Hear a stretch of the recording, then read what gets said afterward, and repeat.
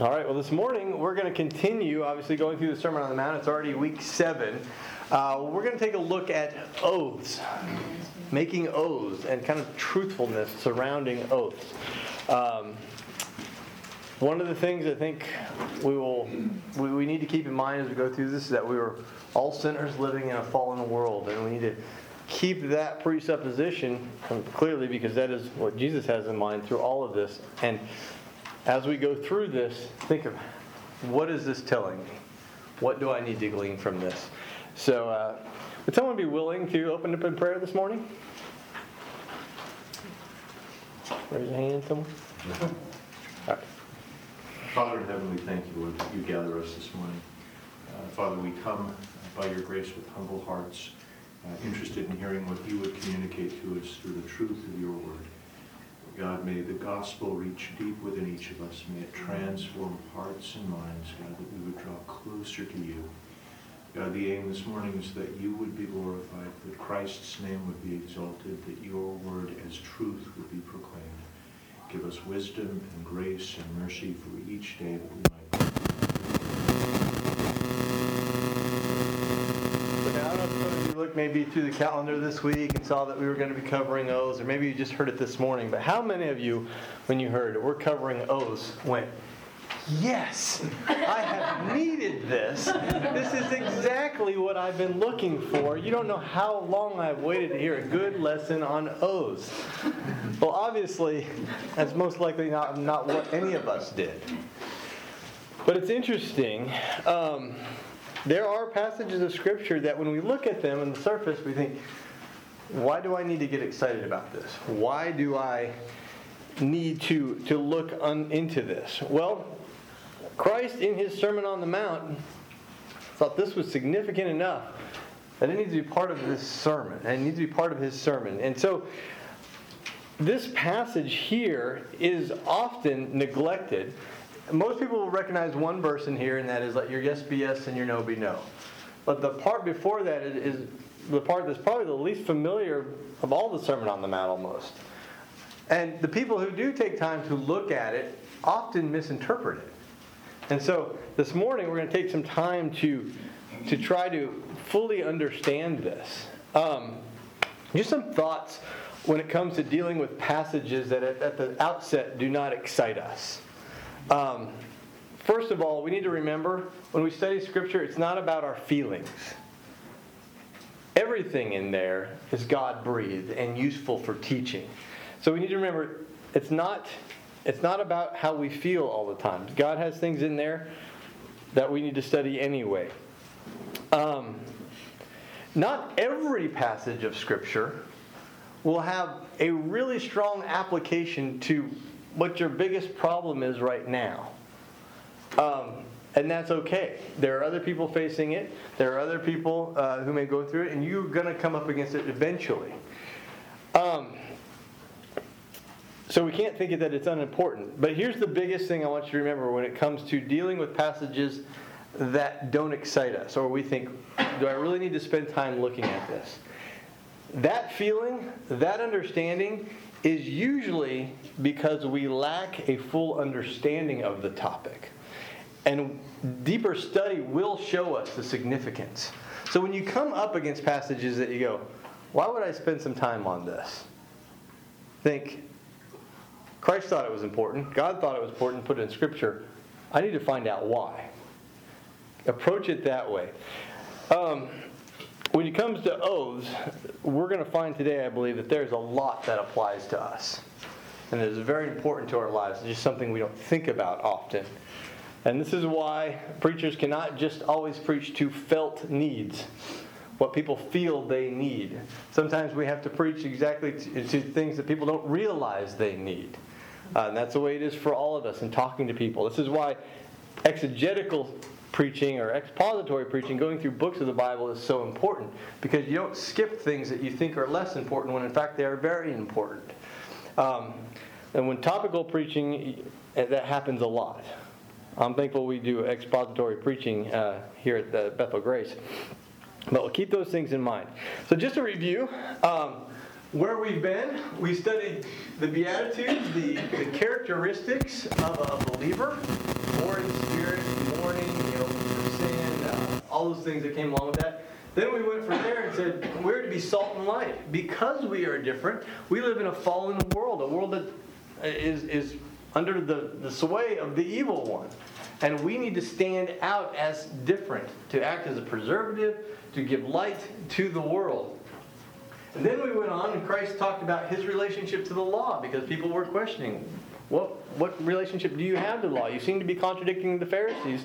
They're the teachers of the law. And remember, he came along and said, for I tell you, unless your righteousness exceeds that of the scribes of the Pharisees, you shall in no wise enter heaven, or enter the kingdom of heaven.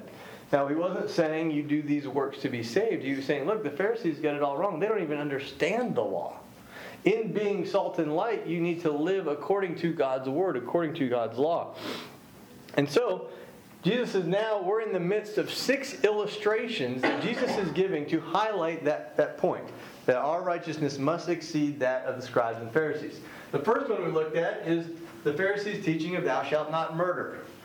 They thought as long as you didn't commit the act, you were sinless. But Jesus says, look, if you hate someone in your heart without cause, you're guilty of it. At least the sin is there. Then last week, Scott taught on the teachings of lust and adultery. Well, this is the fourth one, and we're going to be looking at oaths. So the outline for oaths that we're going to be covering today, basically we're just going to do this. What did the law teach? What did the Pharisees teach? What did Jesus teach? And then how does this apply to us? But you cannot do application unless you've actually done the hard work of the exegesis, to trying to understand what the text really means. So often, most people will just jump right to the application. How does this apply to us? And they haven't really spent time trying to figure out, what does this actually mean? If you're not applying what it actually means, you're getting it all wrong. It's also dangerous, I think, when teachers and preachers just do application without showing and going through teaching people, showing them how to exegete these texts and why these texts mean this.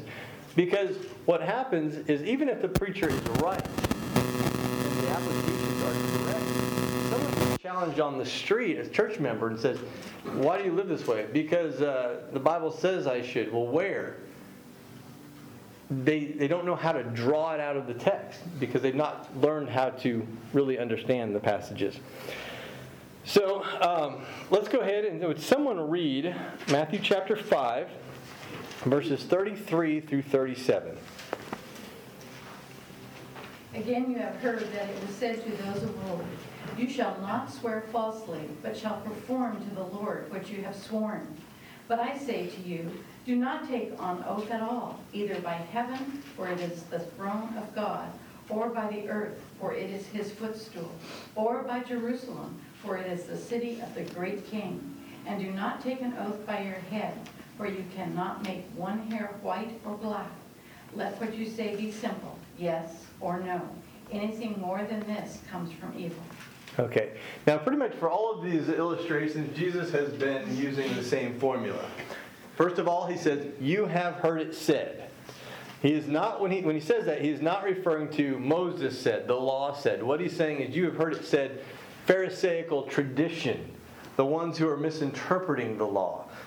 You see them as the standard of what the law should be. This is what they're saying. And then he comes right along behind that and says, but I say to you, speaking with authority, the one who was in times past, the author of the law even, I say to you, this is how it should be. And he's usually bringing us back to the original understanding of the law. So, the first question we need to ask when we come to this, before we even start getting into this text, because this would have been in the forefront of all their minds, is what did the Mosaic law teach on oaths? Now, when we get to this topic and this idea of truthfulness, there are really 2 commandments in the 10 Commandments that deal with it. The first one, because you'll see we're talking about swearing on the name of the Lord. The first one is, do not use the Lord's name in vain. The Pharisees were guilty of this, as we'll see. The second one is, you shall not bear false witness. You shall not lie. You shall not perjure yourself. So, I've written out a list of verses. I'm just going to go through them quickly. If you want to look them up later or try to follow along, you can. Now, I'll just give you some thoughts on what the Mosaic Law said about oaths. In Deuteronomy 10:20, we read this: "You shall fear the Lord your God. You shall serve him and hold fast to him, and by his name you shall swear." So what this is saying is if someone calls on us, or especially a Hebrew, to swear, if they're going to swear, they should do it by the name of the Lord. This is a command. You should do it this way. They were not to swear by anything else. Only the name of the Lord. Why? Because nothing has the solemnity that the name of God has. Anything else would be lighter, trivial, and not commit us as much. So that's the first thing we learn. If you are to swear on the name of the Lord. Leviticus 19:12 says, "You shall not swear on my name falsely, and so profane the name of the Lord your God.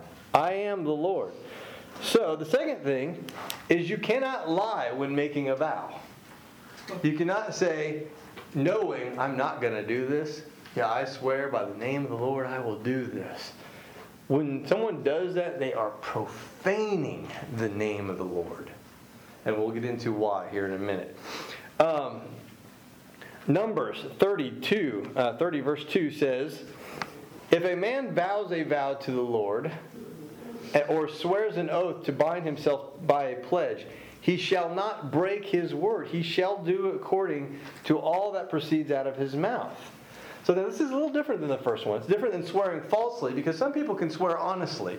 I am going to do this by the name of the Lord. And then later think, well, there's new situations, new things I didn't understand. Now I'm going to back out. So, no, if you make this oath, you shall do it. There's no backing out of it, ever, is really what this is telling us here.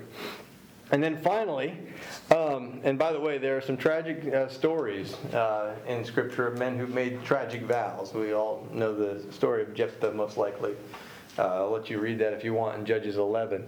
But he made a very tragic vow that cost him his daughter.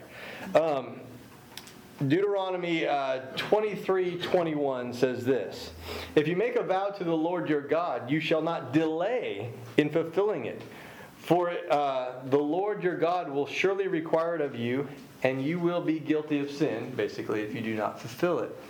So on top of that, vows that you have made to the Lord are to have top priority over other things.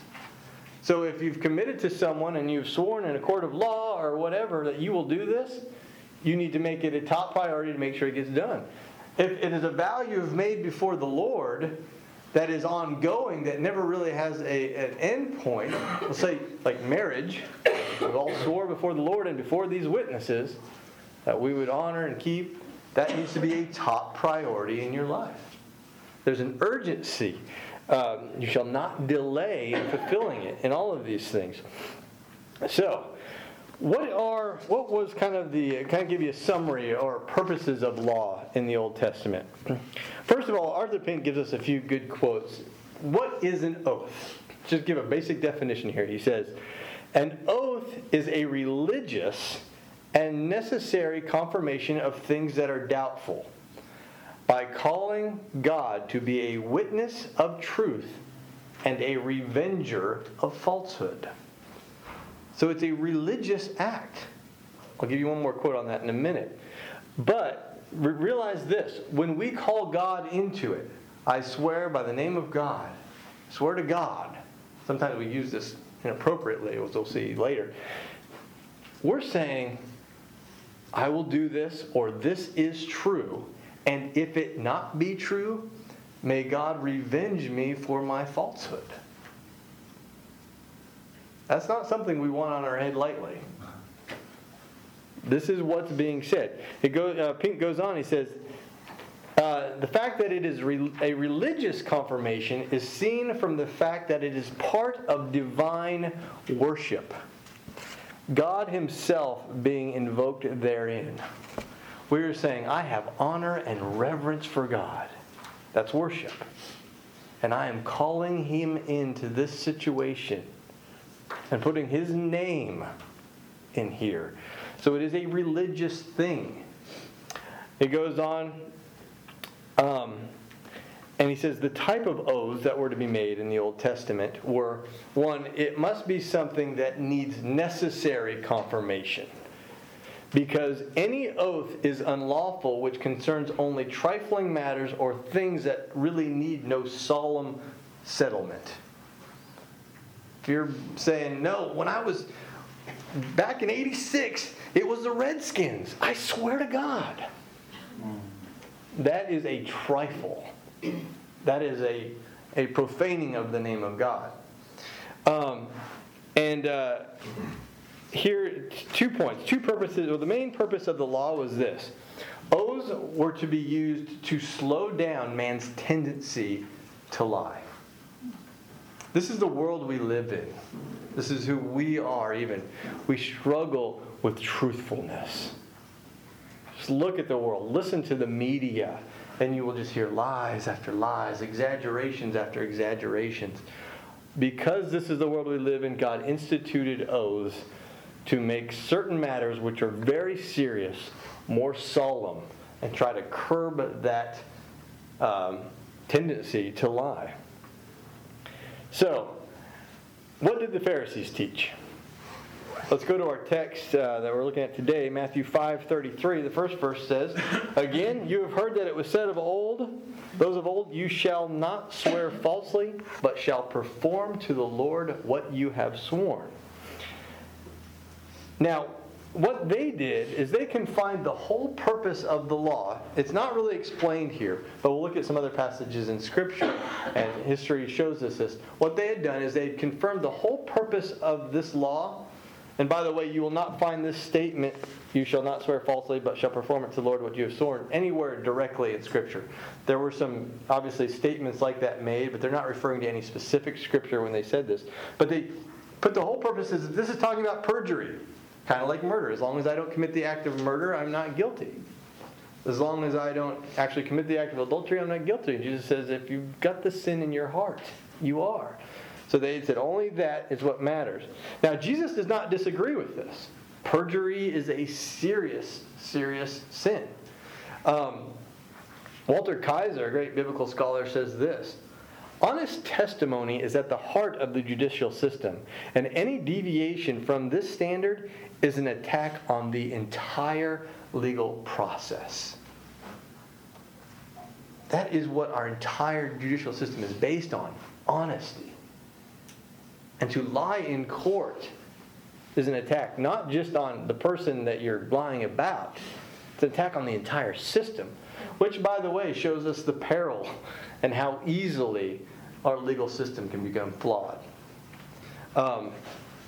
So it is important, and it was even punishable by death. If the lie you told would have gotten that man killed in the Old Testament, that was the punishment you were going to bear.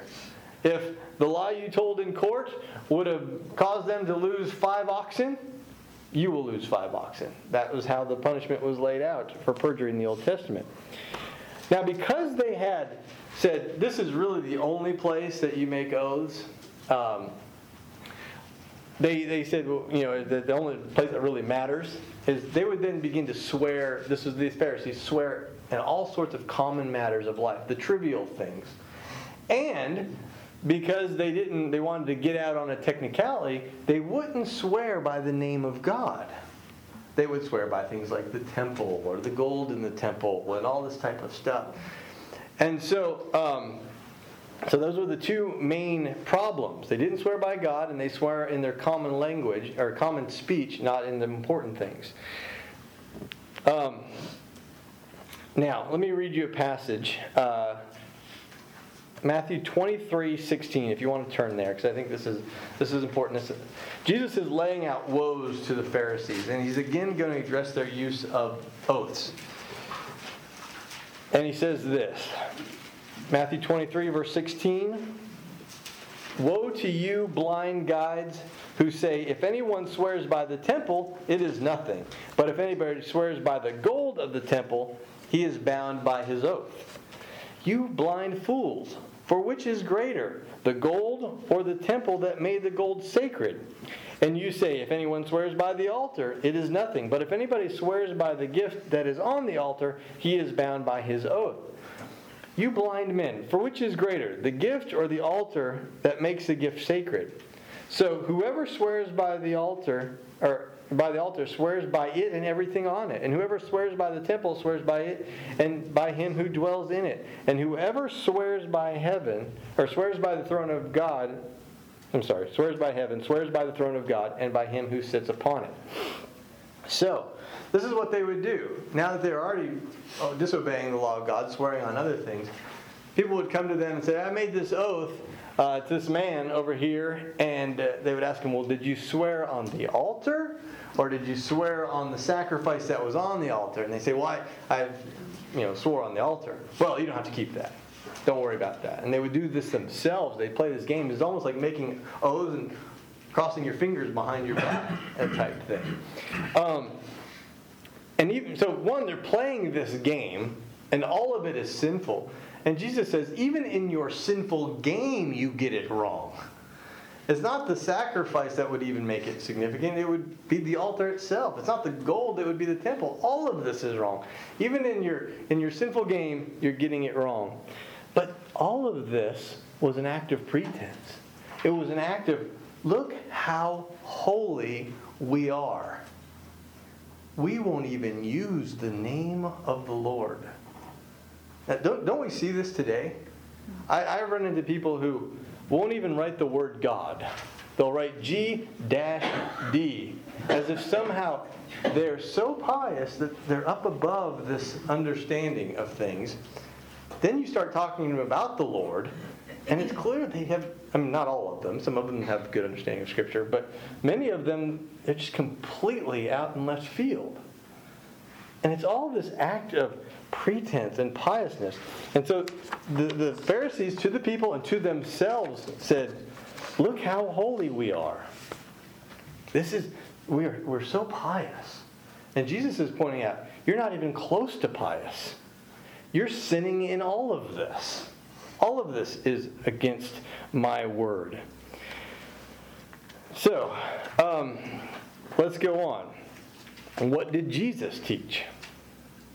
This is where there's a lot of misinterpretation. Jesus says, but I say to you, do not take an oath at all, either by heaven, for it is the throne of God, or by earth, for it is the footstool, or by Jerusalem, for it is the city of the great King. And do not take an oath by your head, for you cannot make one hair black or white. First phrase, do not take an oath at all. Let me just throw this out to you. Is Jesus saying it is never right to take an oath? When you made your vows and said before God, was he saying you were sinning? Or when you go to court and place your hand on the Bible, was Jesus condemning that? What do you think? I hear a couple no's. I wouldn't think so. It's not in his character. Why? Well, what's the reason? What is he talking about here? Well, you have to be really sure when you're going to take an oath, because that's a for sure. It's a very serious. You can never break that. Mm-hmm. Yeah. So, but he does say don't take any oath at all. What's he saying here? Now, there have been people, by the way, who have taken this that far, saying, no, you can't even go to court. The Quakers did this. You go to court, you can't even take an oath on that. Any ideas? Any thoughts? Is he saying if you're going to do it falsely, don't even bother? Oh, he is definitely saying that. Let's remember the context here, because this is where it is. Two things. One, Jesus is talking to them about their swearing in common speech. That's the first thing. So in your common speech, there should be no oaths. That's the first thing. But let's just keep reading the sentence. Does it say, do not take an oath at all on my name? That's not what it says. It says, do not take an oath at all either by heaven or by earth or by Jerusalem or your own head. What Jesus is saying is here is, don't take oaths on anything other than me. So in one sense, well, first of all, we know this is the case. Because this would, if he's saying never take oaths at all, it would be contradicting of Scripture, and he would be contradicting himself. Look through all the Old Testament and even some of the New Testament, you'll find great men of God who took solemn oaths. Abraham, even when Jesus was questioned by, I think it was Pilate or one of them, said, by the name of God, answer me this. And Jesus answers him. He doesn't say, I won't do that. So there's all places through Scripture where we see men of God taking oaths. Yes? Now that you mention that, when you really look at verse 34, it says, do not swear at all, neither by heaven, for it is God's throne. So we're going to get to another point. For it is God's throne. So Yep. you swear by God only. That's right. So we don't take oaths in common language, and we don't take it on trivial matters, without God's name. But, and just to give you one more point, remember, everybody's in the Hebrews class. If you look at the second half of Hebrews 6, you will see that God swore to Abraham because he had no one greater. He swore on himself. Even God took an oath to confirm to us the truthfulness that he will save us if we trust in him. So even God takes oath. This is all talking about, he says, do not take an oath. He's talking about all the areas that it's wrong. Now, why are they, first of all, not supposed to take oaths on earth or heaven or Jerusalem? That's exactly what you just said. The fact that because God is sovereign over all. The Pharisees thought they were getting out on a technicality. We're not actually swearing on God. And one thing Jesus is saying is here, yes, and in fact you actually are. Because the earth is mine. The heaven is mine. Your head is mine. You're not sovereign over your head. You don't make your hairs white or black or gray or blue or what? Well, you might make it blue, but all these different things. You're not sovereign. So even when the Pharisees were doing this, they were still profaning the name of God because they weren't sovereign over those things. There's only one who is. So, just think about this. When we ascribe things, there's so many ways to profane the name of God that we don't think about. For example, if we use the word holy, God is holy. And we use it to start describing things like cows or other base things. We are ascribing a characteristic, an attribute of God to something base, to something lowly. That may change the way we think about Robin's speech in the old Batman series. I mean, we do this all the time, even as believers. So what is the application here? So this is, how does this apply to us? This is where we are now. The first thing, the negative application, these are the things you shall not do. First of all, taking an oath on anything other than God is prohibited. That's the first thing. Never do that. Second thing is all oaths, all swearing in common language is also prohibited. Arthur Pink points out that the Hebrew word for oath is written in a passive sense, which means you should never swear unless called upon rightly to do so. You're passive. You never want to make oaths. Only if it's demanded upon you, like in a court of law, or if the conditions morally demand it. In marriage, if someone said, no, we're not going to make you swear to God in marriage, I think that is a good place to do it, because we're making covenant between each other and between God. So we're always passive. Now, what's the point? Yes? I did a little word study recently about covenant, vow, oath. And when I came to the end, I was unsure and vow. In the original language, are they synonymous or not? I just really didn't. I think at times you will find them closely related. I mean, basically using synonymous, but there probably is a difference. I didn't do a word study on those two to really give you a solid answer today. But Okay, because I just, that would be an interesting study if you guys want to take it up at home. Look up, try to find the difference between vow and oath and see if there really is one. But yeah, that's a good thought. I know that there's at the root that's still swearing, vow, and it's all a promise, Mm-hmm. but I didn't. Yeah, I don't know. You bring up a good point that's worth further investigation. So I don't have the answer to it today. So those are the negatives. So what is, remember now when we looked at anger and murder, there's the negative things. Don't do this. Don't hate. Don't murder. But there was always a positive command that comes from every negative command, and that is you should love others. You should want what's best for them. So what is the positive command of all these negatives against oaths? Well, Jesus says it here in Matthew 5:37, just the last sentence. But let your communication be yes or no.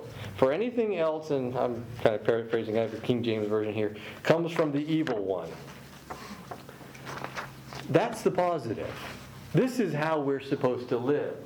When you say yes, it should mean yes. When you say no, it should be no. And you don't need to swear to confirm your words in common language because you're a person whose words can be trusted. And people don't need that from you. They don't need it from me, hopefully. I mean, that's the way we should be living. And so, that's who we're supposed to be. That's how we're supposed to live. There's people, it's funny, I go to the gym a lot, play basketball with guys, and there are men who have to swear all the time when they call a foul because no one believes them. And then there are other guys who call a foul and everybody immediately just trusts. Yeah, he doesn't call them unless they're serious. We should be like the other guy. The fact that if we have to swear all the time, no, I promise, I swear, this is the way it is, we're showing a defect in our character. Mm-hmm. Amen. That's exactly what's happening. So, we need to be people whose words can be trusted. The Old Testament relates truth-telling to men's character. It's not like you can be a man of character and lie. You can't. We find words in Scripture that deal with this when it's deal with truthfulness. Men of truth. Not just people who are telling truth. You either be a man or woman of truth or you're not. Integrity, reliability, all of these things deal with truthfulness. And the Scripture uses two words that should be part of our character in the Old Testament, under the Old Testament law. Truthfulness, which means what we say is true. Not only when we say, I will do something, I will fulfill it, but also, if you're not even making a commitment to do something, is what you're saying true? When you talk about who God is, or the way things should be, is it true? The second thing is faithfulness. Will you follow through on your word? Now, a great Hebrew scholar put it this way. He said, truthfulness is the presupposition of faithfulness. You cannot be a faithful person unless you are truthful. It's impossible. The truth of your words have to be there in order for you to even be faithful. When we think about being truthful, when we lie, our very nature contradicts the very nature of God because He is true and He is truth. Now, the Pharisees were guilty of all kinds of sins concerning oaths, truthfulness, and faithfulness. And in their speech, even if they thought they were being holy, they were profaning the name of God. So let's ask the questions of us. What about our speech? Remember, first of all, the next time that you go to say, I swear, in common language, whether you're swearing on your mother's grave or poking needles in your eye or whatever,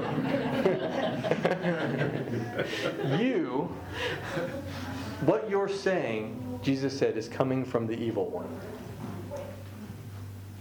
See what I mean when I say we don't think we need this, and then we hear it and we go, wow, there is something there I need to pay attention to.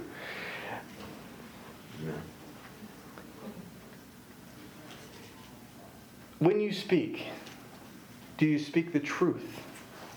Not just in matters of what you're going to do or what you're telling people you will do, but when you're talking about things in life. Do they reflect the Word of God, or do they reflect the world's understanding of things?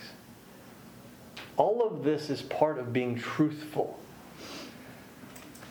So here's some questions just that we can ask ourselves. First of all, do we promote worldliness with our speech? Are the things that we talk about always about this world, power, lust, riches? Is all our speech just focused on the things of this world? If so, our speech is even like the world's, and we're not really salt. Do we exult in vanity with the things we talk about? Worthless jokes. Is our speech always about us? Or are we giving glory to God? Things like that. Trivial quarrels. When a Christian gets involved in a quarrel on something that is so insignificant, they're telling the world, no, I live for this. This is important to me. And we're fighting over something that Jesus says, be selfless. Let him have the stapler. Whatever it might be.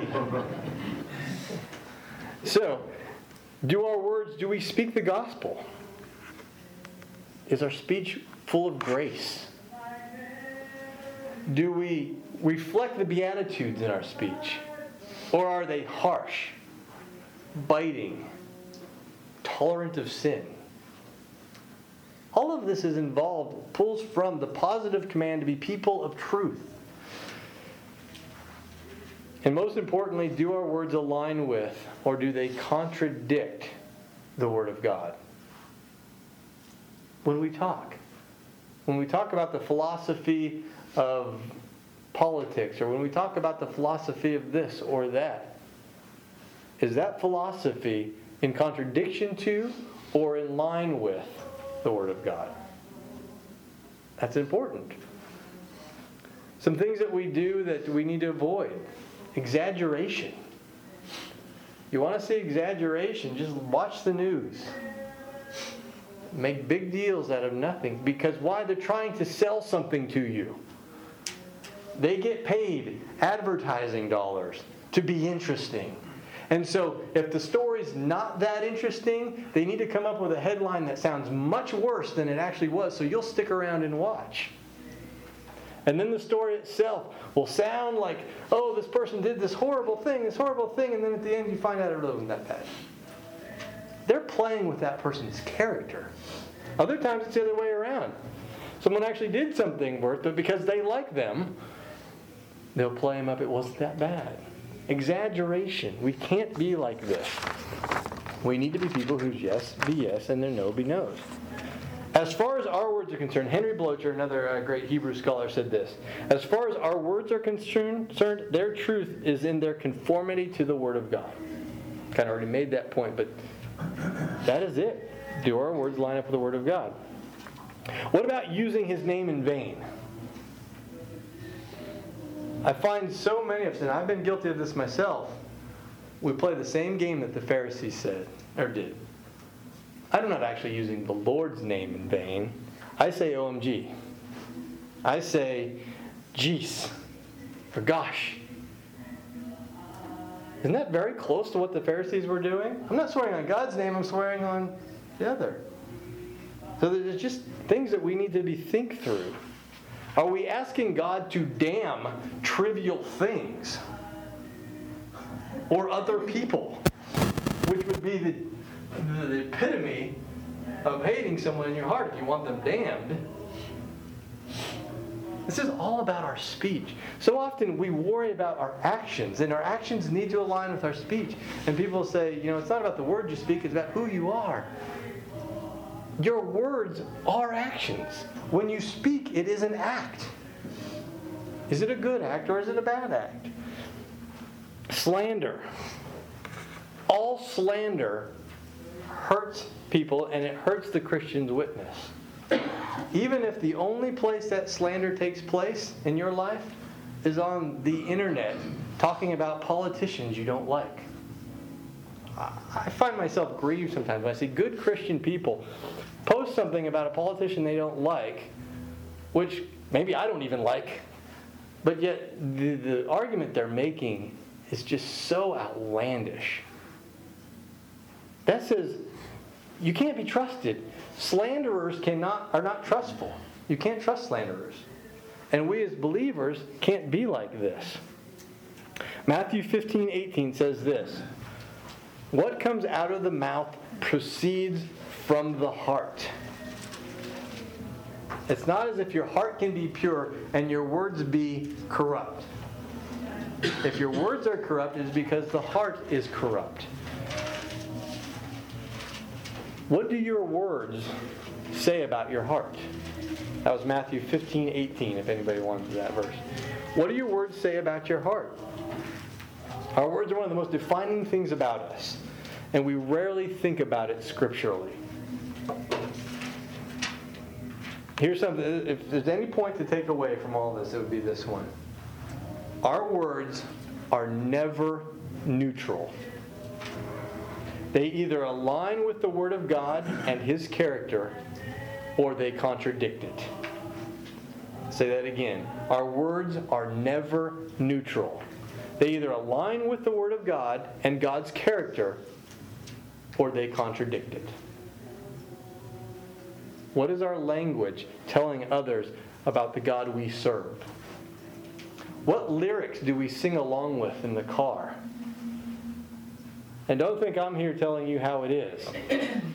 I turned some music off this week because I was studying this, going, why am I mouthing these words? This is just as convicting upon me as it is on you.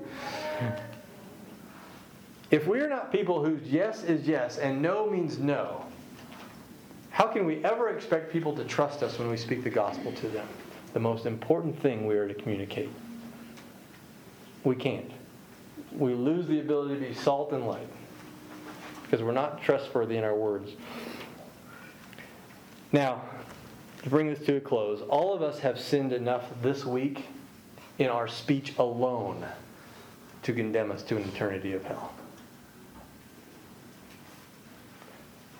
So the first thing we need to do is repent of our shortfalls in this area. Come to Christ, who is the forgiver of sin. The one who says, I will take all of your sins and I bear them on the cross so that you will no longer bear this punishment. Place your faith in me, and my righteousness will be counted as yours. And from there, I'm going to continue to work in your life and make you more and more holy. That's my goal. That's what He's doing, and He will accomplish it. And so, may we run to Him for forgiveness and strength. The strength to do what we need to do. So often, if you're going through the week and you're noticing there is no Word of God flowing out of you, it is probably an indication that there is no Word of God flowing into you. More so than just coming to a class. Because this won't do it. We have to be students of the Word. May we, this week, just soak our hearts and minds in the Word of God so that we can begin to speak correctly. That truth just flows out of us because that is the atmosphere in which we swim. We have to be in touch with the Word of God daily just to have contact with reality. Because the world we live in, though it is real, it's saying this is what matters. This is what you should live for. And this tells us something different. Wide is the road that leads to destruction. But narrow is the road that leads to life, and only a few find it. We'll get to study those words. Those come from the Sermon on the Mount. We'll get to look at them deeply. But are you willing to walk the narrow road, even with your words? Let's go to the Lord in prayer. Dear Lord, we thank you for this passage. We thank you for including it, even though probably many of us didn't think we needed it coming into this week, Lord. We just pray that you Help us to understand it, to be mindful of how we speak and what our speech says about our hearts and what it says about who you are. We just ask that you give us strength and light and everything we need to do this. We thank you for the forgiveness of sin, for all that we've fallen short in this area. We just pray that you be with us now as we go out this week and guide our mouths. In Jesus' name, amen.